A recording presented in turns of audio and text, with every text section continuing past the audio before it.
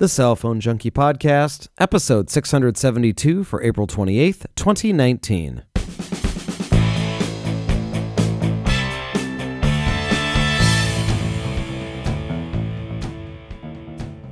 Discussing the cream of the prepaid MVNO crop, Verizon announcing its first batch of 5G cities for 2019, and Samsung pauses the release of the Galaxy Fold. My name is Mickey Papillon. And I'm Joey Koppas. Brought to you each week by the Cell Phone Junkie podcast application, available now for Android and iOS for $1.99.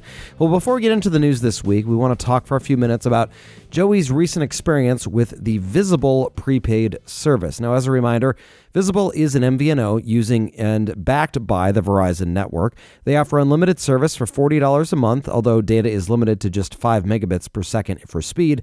The company has no physical locations. They offer activation, support, and customer interactions all via its application. And after we talked about the service 2 weeks ago, Joey decided he needed to check this out and try this kind of service for a specific use that he has. So he decided to give it a shot.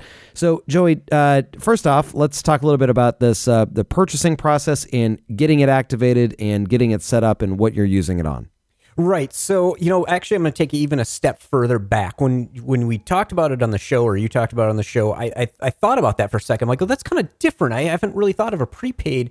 I haven't seen that many prepaids that say they're limited in megabits per second, but unlimited data. So I thought, oh yeah, well they say they're unlimited, but there's an 18 gig cap or some other cap, or they don't include hotspot. And happened to be this particular service is unlimited without any sort of data cap or soft data cap. They are lower priority than Verizon, for example, but they have unlimited data with hotspot. And that is the only one I could find that does that sort of service. There's a few others that come close, but they're all limited in data. So this is very unique. And I've got an application where I'm kind of out in a cellular-based area with no Wi-Fi coverage, and I'd just like to have kind of always available data coverage using hotspot only. I don't need the device. I don't need the phone. I don't need text messaging or anything like that. So I decided to give it a try because for $40 is what the monthly service is. I had a spare iPhone, and that's how it is. I put the basically just put the credit card number in as a they didn't actually charge the credit card to get the SIM kit. So they shipped the SIM kit. I got it the next day via FedEx, and it, I popped it in the phone. The phone reconfigured, and it was up and running as soon as I went into the app and said, charge my credit card, and then it took off instantly. So it was absolutely painless to get set up, and it works great. It's got the same Verizon coverage that my normal Verizon has, and the speed tests are showing they usually start out real high, real quick for a short period of time, and then drop down to 5 megabits per second. All right. So there's obviously some sort of, process or back-end software that is limiting the speeds. And so as you run those tests, it's dropping them down.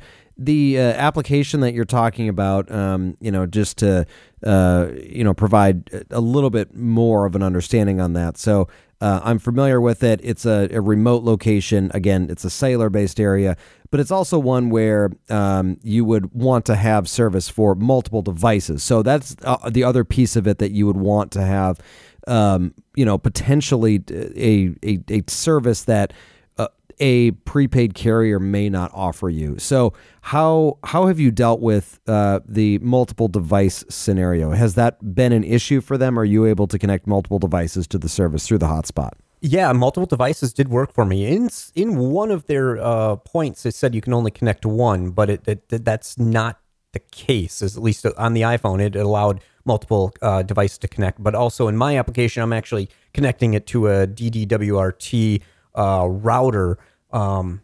That open source router software includes the ability to use the iPhone hotspot wired with the USB to build the hotspot using that as the data connection for the router that then rebroadcasts Wi-Fi. Right, and so once it does that, you've all just ultimately got one point that is being all the traffic is being routed through, and so it's effectively like one device, and then it's virtualizing all those other devices kind of behind it. I guess it would be the best way to describe it. It does the NAT. It does the NAT translation. Yep. Exactly. So it seems like that would be so that seems to work out pretty well. Now 5 megabits.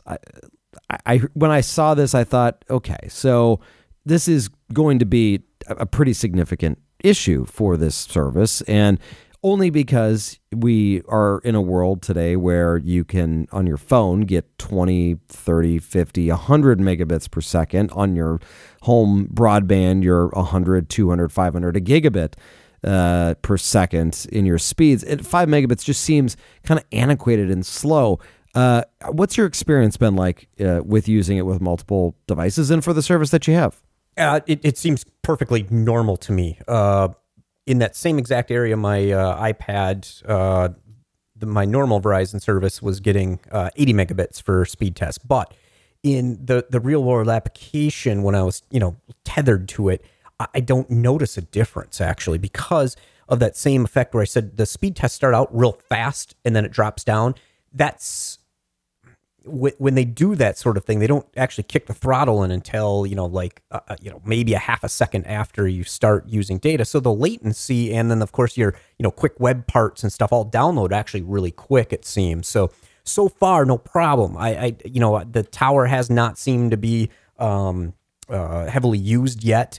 And for streaming video, you can, I was testing on my computer and the iPad, it can, in fact, stream 1080p video, no problem, from Netflix, even though it says it's limited to 480p, but that would be through the actual device itself and not through the hotspot functionality. And VPNs work and everything else seems to work fine with it. So for me, this is it'll be absolutely perfect. For 5 megabits will be just fine.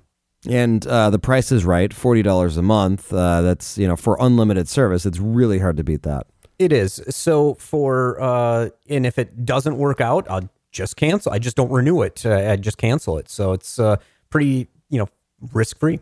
Yeah. And I love this, this idea of an MVNO offering the service, and on the consumer side, you are really feeling like you've got all the control because you're not signing a long-term commitment.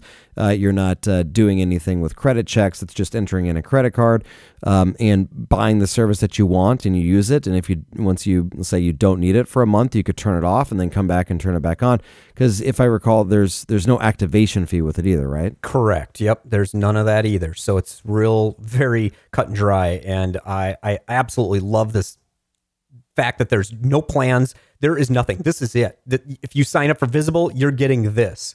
There's it's pretty nice for at least for this $40 one. There are some other there's not. I was thinking about something else or another service, another prepaid service.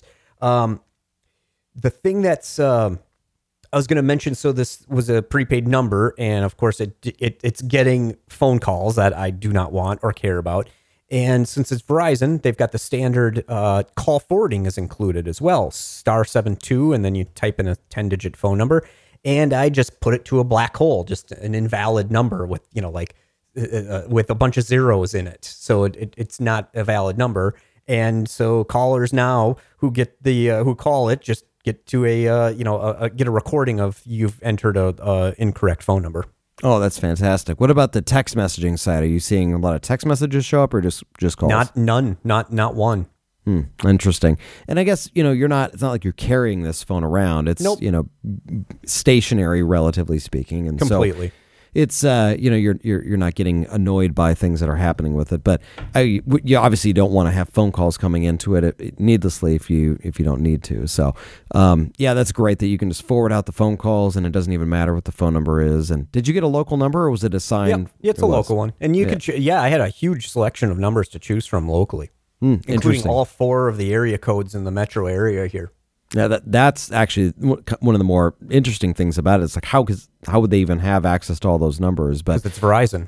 Right, because it is Verizon. That's right, because it's Verizon backed. So anyway, there's it's a very interesting service. If you are looking for something like this, Go check it out. Is it visible.com or I think it is. Yeah, I think it was too. They will have all Terrible the details name. up there. Yeah, terrible name. Although it is, I mean, you could call it transparent, right? Because it's kind of what it feels like. Is it's a transparent service. It's a service that's being offered where you're getting pretty much everything, very clearly up front. And I'm guessing that's where the name is coming from. But good stuff. And check it out if you're looking for a similar type of service.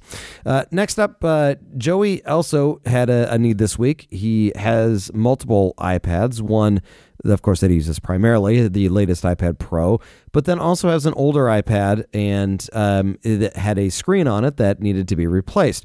And so he tried to go at it on his own. And we talked a few weeks ago about his experience of replacing a phone screen, and that was the iPhone SE, which of course had its challenges, but nothing like having to replace a screen on an iPad. And in fact, he and I haven't even talked about this. All I've seen is just a couple of pictures that he sent over after he replaced it. So I'm very curious to hear, Joey, how it went with the replacement and what differences you've seen with that new screen versus the original OEM screen. Right. So I think in November, I dropped my iPad Pro 10.5, and we've talked about this numerous times before. So at the time, I could do a third-party repair shop. I could send it off. It would be $300. I could have sent it to Apple for $500 to get the screen replaced. I didn't like either of those options because, at the time, the new iPad Pro 11 was out. So, and it, cost a little bit more, but I'm like, well, at this point, I might as well get a new one. So I just stuck the other one on the shelf, broken, and hadn't thought about it until Monday of this week. And I decided to do a search to see what screen prices are. And I had done this previously, but it never came up that there was any actually screens I could buy to do it myself. And in this case, there's one company that sells them. And I think what they do is actually build them and refurbish them. They take iPad Pros that have been sent in for, various reasons, either trade-ins or something like that, and they rebuild the screens and then send them out as units that you can then install in your iPad. They're not like manufactured by third-party companies because it looked like it had been kind of redone, and it looked like OEM parts. And the performance of it, since I got it installed, does look perfect. So it was $200 for the screen, and it came with the whole little tool kit to open it up, except for a heat gun or a hair dryer, because you want to soften up the adhesive. And it's just got a narrow, tiny little bit of adhesive around the screen. And I just used the tools and, a couple of YouTube videos to see where to avoid really scraping it, where some of the cables are in the cameras. And it was actually very easy to get it open and get that done. Since I had dropped the iPad, I did have to do some finagling of the aluminum to open it back up. So I just used some wrenches and, some fine sandpaper to kind of get the area back in shape where it won't break the new screen, because it was enough to the point where it would have probably cracked the screen if I'd have pushed down on that. So that was the one thing that was actually the hardest about it. But it was a very simple to do, a few, tiny little Phillips screws and, pop off a few cables.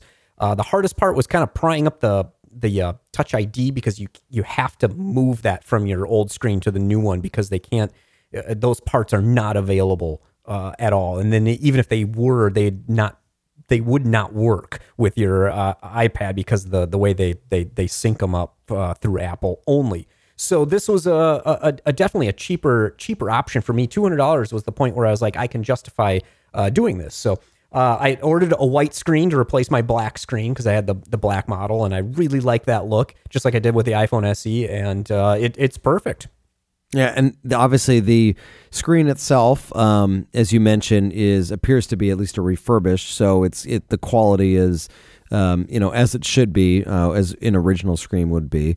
And as you put it back together, how do you attach the screen back in? Because obviously there is some glue that's used from the OEM screen, but how does that work when you get it refurbished? Yeah, it had the adhesive pre-installed on it. It worked well on three of the four corners. On my bottom side, it didn't stick real well, and it could be because of the the way the iPad was bent, and that's actually probably really why it's not stuck real down. But I've got a cheap case on order that'll actually cover that part of the screen and keep it together. I've got some other double-sided tape. I could easily just heat it back up and pull it apart and clean off the and re-glue it. I'm just going to use a case instead of doing that. But sometimes that happens with them where the adhesive is a little bit weaker. But it's not a huge deal, at least for me on this one. But I'm happy I got it done because 2 days after I ordered it, before I got the screen replaced, I dropped the iPad Pro 11 and broke that screen.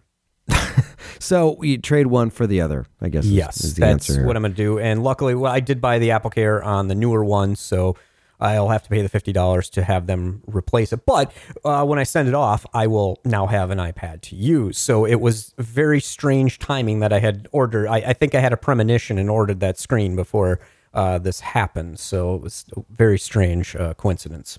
In the one that you just broke, the 10, whatever it is, the newest iPad Pro 10-inch, does that one 11. Or the 11, sorry, does that one have even any usability to it anymore? Yeah, it's working fine. I've been using it the past few days. It's the screen is pretty broken. The bottom edge has got some chunks out of it where it's kind of sharp, but it works fine. Whereas the 10.5 was completely unusable. I absolutely destroyed the screen. Yeah, this is so crazy is that, and both, if I recall, happen basically the same thing where it just like slid off of a chair onto a tile floor, correct? Yep, that's what it did. Lands face down because the 11 I had actually in a pretty good case, and it just landed face down right on probably a edge of a tile, and just the gravity was enough to break it. One thing, going back to the repair part about the 10.5, I wanted to mention, the part that I bought was $200 because that included the LCD and the outside glass and the digitizer. For, I think it was $70 or $80, I could have bought just the outside glass and the digitizer, where you have to delaminate basically the screen from the glass itself. However, my damage was so severe, I had, purple and bad lines going across my LCD. So I decided to go for the full repair part with the LCD. If my LCD was in good condition, like let's say my 11, for example, I would probably just get the outside glass to replace it. So it would have actually been a cheaper repair, but that's not available yet for the 11s. And I know when I looked at this before, the 10.5s were not either. So kind of going all the way back in time here, this is another good reason to buy slightly older devices like, the iPhone SE now, and of course the iPads that are a little bit older, because now repair parts become available at a much cheaper price. Yeah, that's a really great point.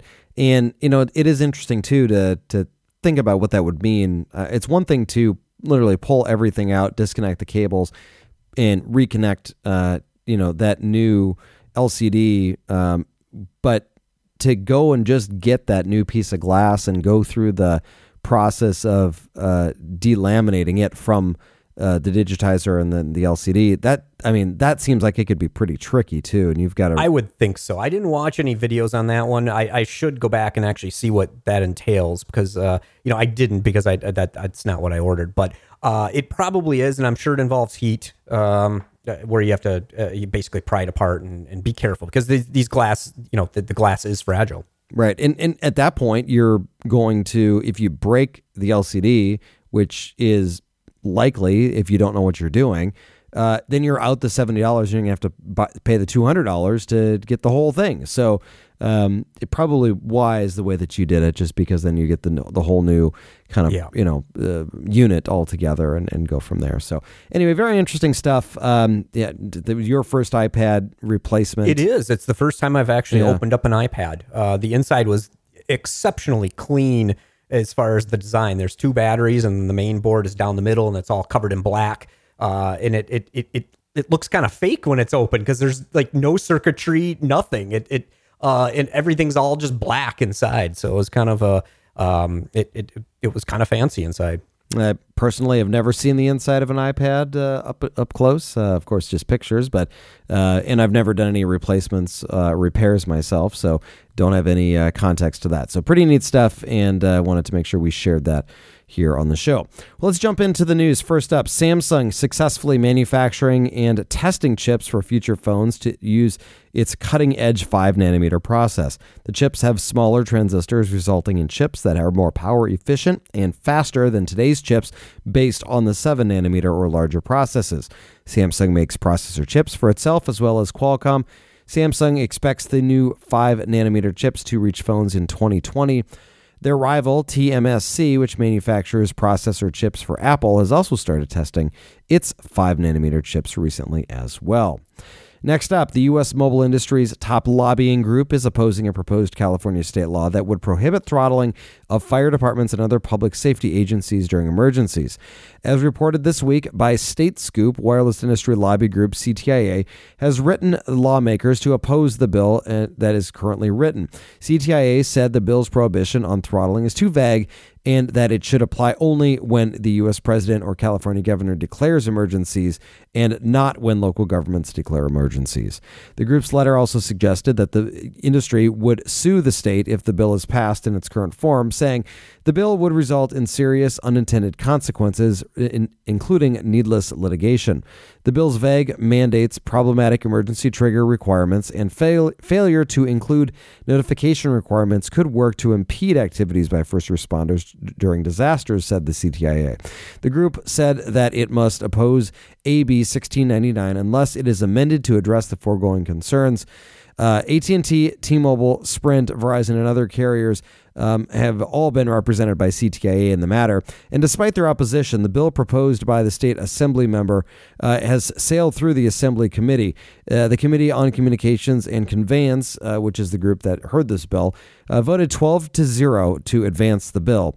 Levine, who is a Democrat from Marin County, his chief of staff, Terry Shands, told Ars Technica this week that a committee analysis of the bill says that CTIA was the only organization to register opposition.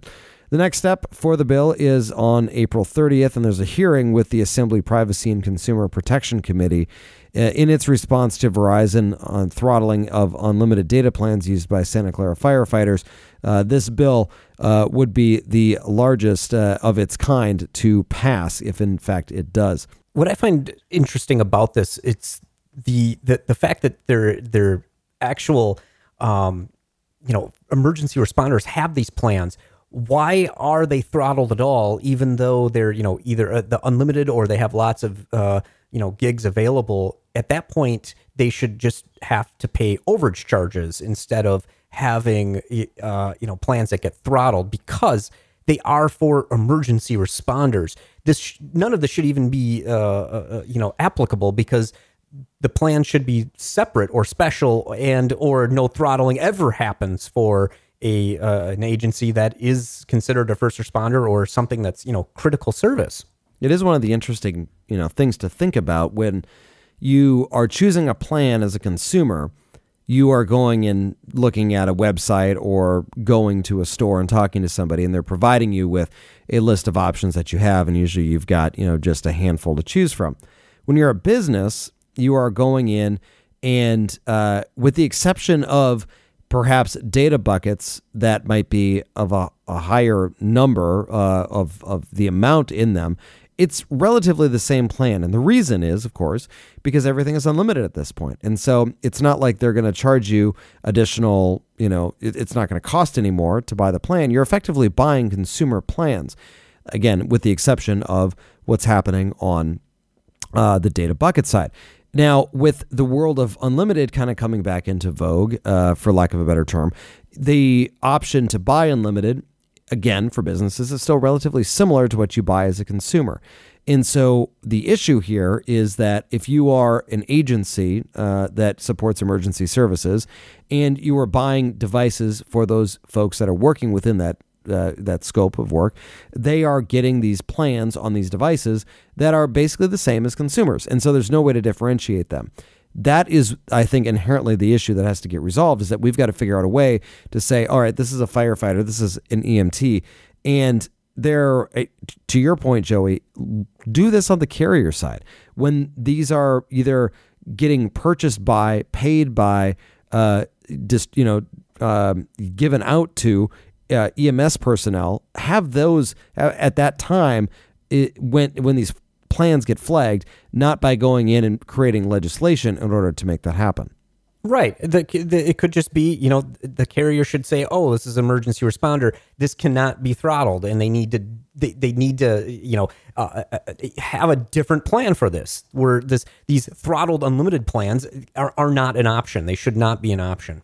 Yeah, it's a very peculiar thing, and ultimately, I think there's going to be a lot of talk about this as it goes through, and ultimately the state of California has got to figure this out for how they make sure that they're doing this appropriately, and perhaps that is just in fact the issue, that it's just because it's one state that is trying to push on this and it's not the entire country, but a deployment of a device to a first responder, police officer, etc., should be at that point. It should be kind of why are we even charging them at all is almost kind of the question, right? Like, this is for these purposes, and just charge each agency a specific amount for a specific number of people and basically give them whatever they want. But that's not the way that it works when you've got private companies that are distributing to public entities. Right. And of course, it's fine. It's a business thing. But, I haven't even looked at the current plans on, like, let's say Verizon, for example. I don't even know if they have data bucket plans available anymore to even purchase. I'm not sure if they even do that, because they sell, unlimited with unlimited plus with unlimited,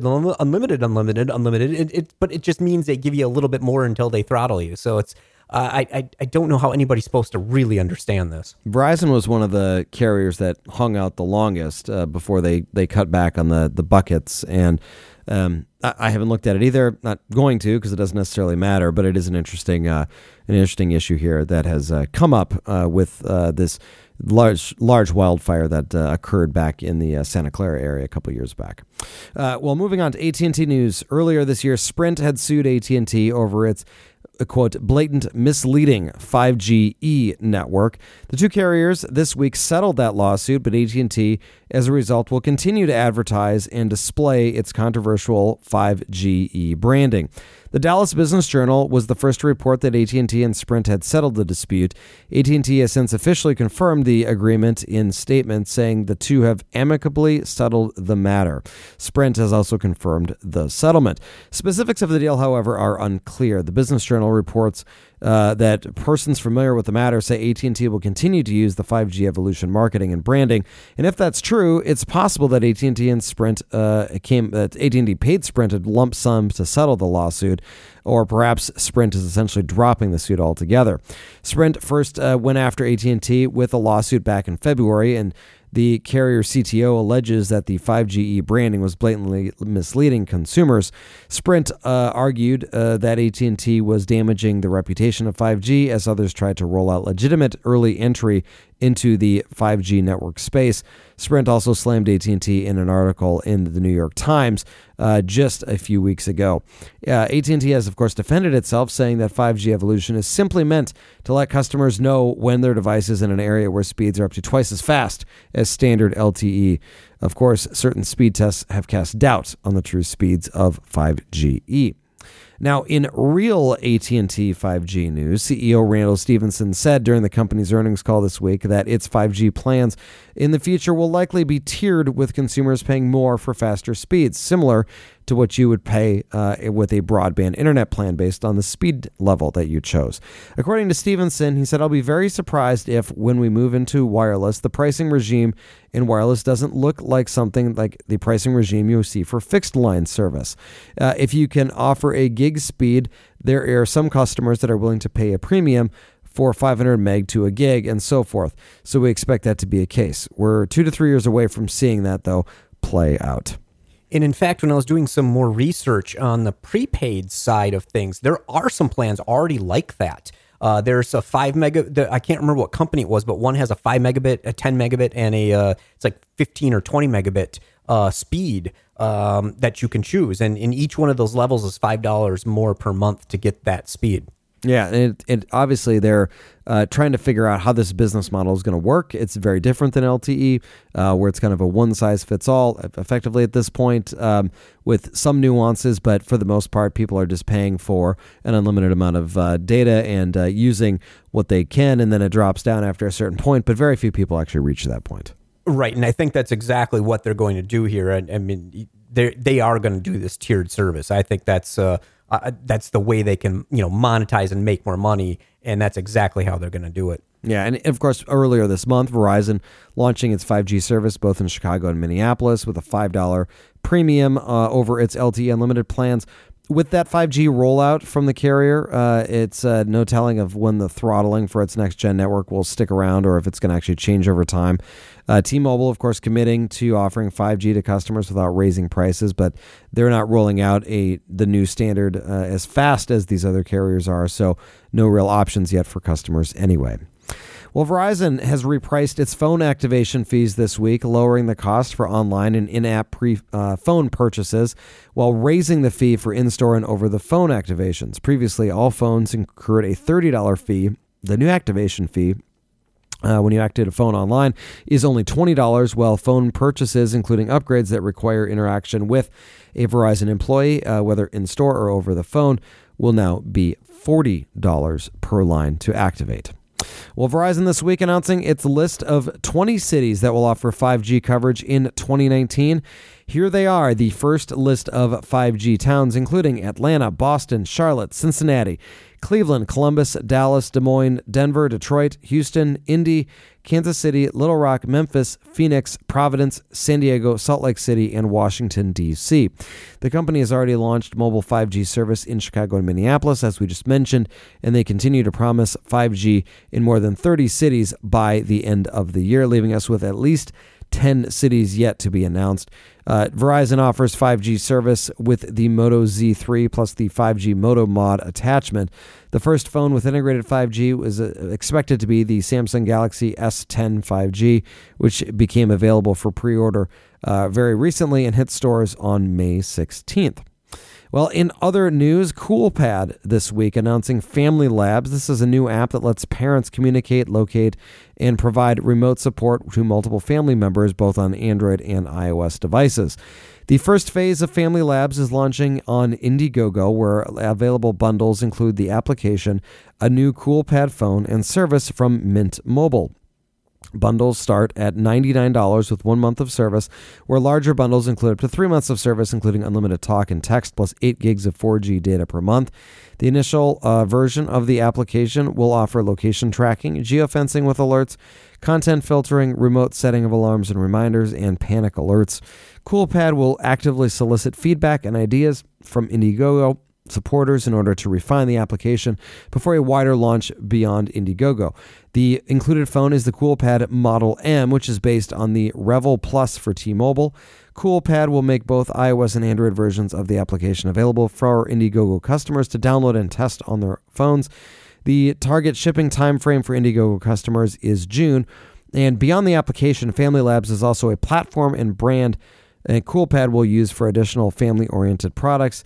The company launched Dino, which is a smartwatch for kids, back in January. Well, into device news, Samsung on Monday said it is delaying the debut of its Galaxy Fold smartphone until at least May, this according to a report from the Wall Street Journal. The folding screen phone, that is, was set to go on sale this past Friday, April 26th, but a number of review units that were shipped out to various media outlets incurred issues where you had screens either breaking or failing on the reviewers within just a couple of days. So very interesting to see just how quick they were to put this on delay, and very interested to see what this means for the future of the device and really for folding smartphones in general. Right. iFixit had a teardown of it, which was weird because there were only review units out. They're not available for purchase yet, and iFixit really wasn't supposed to do that. Samsung requested that they pull it down, and they did in fact pull that teardown of the Fold down. But what they discovered is that there's a big gap that allows debris to get into the phone, into the folding mechanism, into the hinge when the phone is closed. For example, if you put it in your pocket, junk and lint and crumbs can get in there. And then, of course, when you open it, that crumb can be stuck in the hinge, and then it pushes up against the back of the screen and destroys it. Yeah, which is a crazy thing that it's just come up now with these review units that have gone up. But when you think about it, they've tested this thing. It's been in laboratories and it's been in areas where it's been relatively controlled. But when you get it out into the hands of reviewers, they're putting it through its full paces, and ultimately things like this come up. And unfortunately, it's caused a really bad amount of PR from the standpoint of what is actually happening with this device. It is, and I wonder if, I'm sure they had a robot opening and closing it hundreds of thousands of times, and it can withstand that no problem. But, throw a little dust at it, and you've got a problem. I suppose not too much different than the, MacBook keyboards that are going on these days. It's kind of bizarre that, debris testing isn't being really done appropriately here. So it's either they were rushing out or they just forgot to test for these things. You wonder what the answer is to that question, because you got to imagine that a device of what appears to be a high level of fragility would have a greater amount of testing in the real world done with it in order to prevent situations like this. But in this case, that is not as apparent as one would hope, and ultimately there's a delay now on when this thing is going to get released. So a lot of interesting stuff with this one, and a lot of fodder about whether or not it's actually going to be a real thing now, or if they're just going to flat out pull this thing off the market. But certainly they want to get it right. It's very interesting. The positive reviews, or parts of the reviews that you read or saw, it talked about how, granted, it's a $2,000 smartphone, but the $2,000 smartphone is really like a mini tablet. And if you are interested in carrying something that you can take advantage of a very large screen at a very interesting aspect ratio, this is the type of device that you might want, because it just kind of pulls all of that stuff together, and you can unfold it and literally have this massive screen right in your hands, pulled directly out of your pocket. So it's a very interesting concept, and I really hope they get it figured out. Well, as we mentioned in Verizon news, the carrier started accepting pre-orders for the Galaxy S10 5G, its first phone with integrated 5G. The phone will hit stores May 16th, as we said. It will be announced and released in the configuration of 256 gigs of storage for $1,300, plus a new option for 512 gigs of storage for $1,400. The S10 5G does not have a memory card slot to add storage, and Verizon has a limited time exclusive on the S10 5G here in the U.S. and will retain an exclusive on the majestic black color going forward. Verizon will also offer the phone in Crown Silver, and they're offering several promo deals for those who pre-order the phone, including free 5G service, which is normally $10 a month, free Galaxy Buds, and a Samsung wireless charging battery pack. In addition, customers can trade in an old phone for up to $450 in savings, and new customers switching to Verizon get a $200 prepaid MasterCard. The S10 5G is small or similar to the S10 Plus, but with a larger screen, larger battery, and advanced depth cameras on the front and back. Verizon plans to offer 5G service in the downtown areas of over 30 metro U.S. cities by the end of the year. Chicago and Minneapolis have already launched, and Verizon has announced the next 20 cities, as we talked about. Because of the initial 5G network only using the 28 gigahertz band, though, which is millimeter wave, it will offer very high speeds but a very limited range. Each cell is limited to just a few hundred feet from the cell itself and generally does not reach indoors. So don't expect to have LTE coverage in one of those cities that we mentioned right off the bat. It's going to take 5G coverage. 5G coverage. Yep. Right off the bat with these devices and these cities that they've announced. It's going to take a while for this network to get propagated out and to be able to be used like we understand it today with 4G service. Exactly. And it's going to be something where we've got to have little towers everywhere, basically, behind where there's no surfaces blocking, between you and the tower. It's got to be basically line of sight. You have to be able to actually see the antenna. Yeah. And it sounds like very specific, but if you think about the frequency, the spectrum that's being used in those frequencies, 28 gigahertz is 20 times, or at least 10 times higher, and really 20 times in kind of the best frequency propagation, spectrum that's out there, that you have to really think about what this means from a physics perspective. The waves are so small that there's just very little opportunity for them to penetrate any buildings. And if you think about how bad your service is with your 5 gigahertz router, take that and multiply it by 4. And that drop off that goes from the 2.4 gigahertz spectrum that you're using to the 5 gigahertz. And that's really just, I call it a magnitude of 1, or it's not really how that works, but it's 2.4 up to 5 gigahertz. And if you go from 5 gigahertz, think about what it would mean to be 4 times worse than that. That's what we're talking about here. It's just very difficult. It does not work well when you've got, as Joey mentions, any obstructions, and there's going to be a lot of work that's going to need to be done here in order to make this network work appropriately. That said, the spectrum, of course, being a finite resource, a lot of it being used for these ultra fast speeds, and so we're going to need to have multiple antennas around to support areas, because we're going to want to reuse that spectrum over and over to make sure that the network is not overwhelmed by the people using it. Yeah, exactly. And of course, this particular, frequency and this type of service will be, ideal for a stadium, for example, where you've got lots of people in there. They can have antennas every 25 feet and blanket the place with ultra fast coverage and be able to support it without any problem. And that's kind of really what this is, really good for. And there are obviously a lot of other pieces of spectrum or swaths of spectrum that are going to be used for these networks.